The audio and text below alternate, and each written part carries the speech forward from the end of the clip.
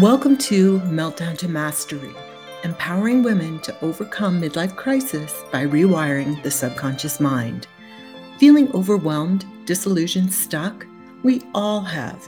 Here we explore inspiration and empowerment to navigate through the tough times and move to a place where hearts soar, minds manifest, and bodies heal. Welcome, everyone. Jane here. Today I want to talk about the subconscious mind and how we're programmed.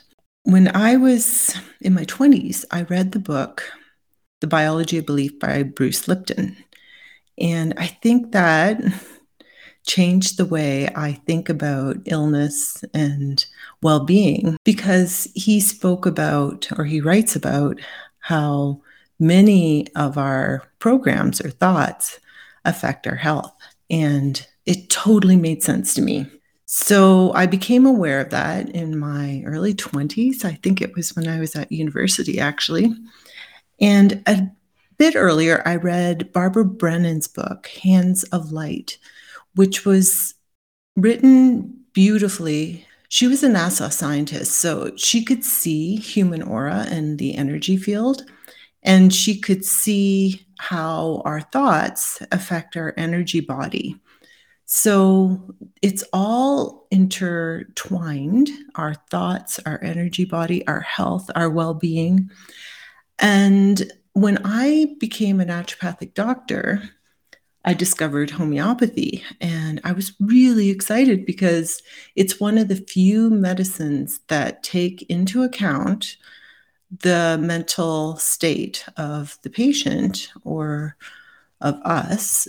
And I found that really exciting. So a really simple example would be one of my daughters had a really bad cough. So she'd be 6 years old, quite young. And I was studying to be a homeopath, and I was using a lot of cough remedies because they don't really, it's hard to take a young child's case, but as I've learned, it's actually easier.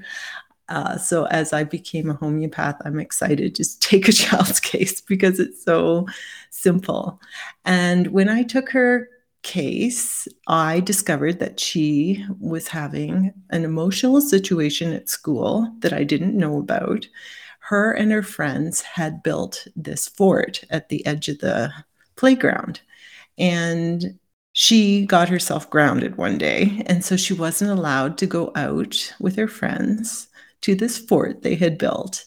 And that's when her cough started. So all the homeopathic remedies I was using for cough, just cough and the symptoms of where the cough was in her throat, when it was, you take into account when it's worse, when it's better, is it better outside, is it better laying down, all of that. I couldn't find a remedy until I sat her on my knee and asked her what was going on. And when she told me this, I just asked her how she was feeling about it. And she said she was feeling sad. And so when I took the mental, emotional situation into account, I knew that the remedy was Ignatia, which has an hysterical cough. It was a really bad cough. She would cough to the point of vomiting. But in Ignatia, there's this element of sadness, which is the mental, emotional connection. When I combined the two and gave her that remedy, her cough was gone immediately, like within 15, 20 seconds. And I think she coughed a little bit again the next evening, so I redosed her. But that's just an example of how connected our mental, emotional state is to our physical body. And so I learned that as a homeopath and as a naturopathic doctor. And I found this so intriguing and such a valuable medicine that I chose to study homeopathy even after I graduated as a naturopath. We get a lot of really good information in homeopathy as a naturopathic doctor, but I wanted to master it. And so I became a homeopath as well and studied another 3 years in homeopathy. And I've seen amazing results with this medicine. In that time, I met Divya Chambra. She's an Indian homeopath who's really brilliant because she's developing this technique of how to get into the unconscious mind to find programs or loops that exist that, when triggered, we develop physical illness. So what she teaches is that we are programmed as humans, and that a lot of our programming happens from the ages of 1 to 7. And in that time, we develop thousands of neural circuits. And it's how we learn what a dog is, etc. And we learn it through our 5 senses. So a dog, as a baby, we might first feel a dog and we understand what their fur feels like. And then we might connect a smell to that dog. And all the little features, how they have a pointed nose and their ears. And soon we might only have a smell and we know it's a dog. Or we just see the snout and we know what the rest of the dog looks like. Or mostly, right? So all these neural circuits get developed. But there might be one that develops that's connected to something very emotional. And what I've learned is that this circuit, it has many aspects to it. So it includes the background of where this may have happened. So it might have happened in the kitchen several times, and it might be very emotional. And later in life, we could get triggered by it. But because of where it happened, there's all these elements in the background that could also trigger us. And it could also include a smell. Say something was cooking at the time that this circuit was developed. A really brilliant way that she describes it is, imagine that you grew up close to a school and the bell rang to bring kids into the school at 9 a.m., 12 noon, and for recess, say 2:33 p.m. And when you were growing up, you would also eat at those times. So you were having breakfast at 9 a.m., lunch at 12, and a snack at 2:30 or 3 p.m.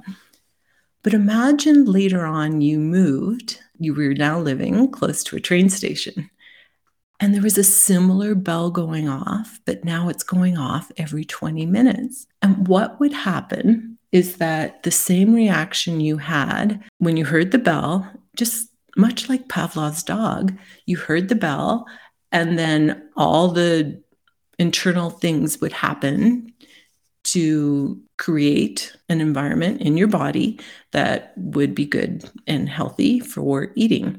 But if you're now at the train station and it's triggering that same reaction, all the gastric juices, saliva, every 20 minutes, and you were unaware of why all this was happening, you might develop an eating disorder or a peptic ulcer, completely unaware of the programming that happened as a child. Another example would be if, let's say, you were a young kid at early school, 6 years old, and there was somebody that bullied you every day at a certain part of the school. Later in life, you would connect someone that looked like that. You'd know that you got triggered. But what you would be unaware of is, say it happened in the gym room and there was a certain smell. There was, all these things in the background, perhaps a crumpled piece of paper in the corner, or, socks, or all these little details that can also trigger you. It's just becoming aware of how programmed we really are. And now, if I feel triggered, or, you realize that you're suddenly sick or triggered, I often just ask myself, where is this coming from? And just being aware often dissipates the reaction somewhat, even though it might actually be a little harder to get around at times. And often the deeper these programs are, the more chronic the disease may be. Take into account someone who has high blood pressure and they have a program running that they must achieve quickly and efficiently, get things done as fast as possible. And, all those programs that run often in business people and people that achieve great things, but they have this constant internal pressure. It could be a program running from childhood, but if you're going to heal that high blood pressure, you need to also heal the program that is running. So I just wanted to comment on how programmed we are. And often if I feel resistance in my body, I'll ask, is this something that is real, or is it something that I'm being programmed by? Or if I'm triggered by something, I'll ask the same questions, and it gets part of the way. Sometimes you need help from homeopathy or hypnosis or, something like that really gets to the unconscious, because sometimes we're completely unaware. I just wanted to bring your attention to a beautiful interview I had on neuroscience. And it's a great listen. It goes into it far deeper and with a lot more information, but also one that we did recently on intuition. And intuition is very important as well. I feel that our ability to be intuitive gets programmed out of us. Imagine as a kid, you saying certain things, well, I feel like this, and adults tell you that that's not real. And so you get programmed to not listen to it anymore. But just to be aware of the difference between programming and intuition. So sometimes we feel we're having an intuitive thought about something. I intuitively don't like this person. But is it that, or is it a program that's been running that reminds you of someone that was bullying or being mean to you when you were a child? I think intuition comes from a place connected to the heart, and there's a way of knowing that we're connecting to that.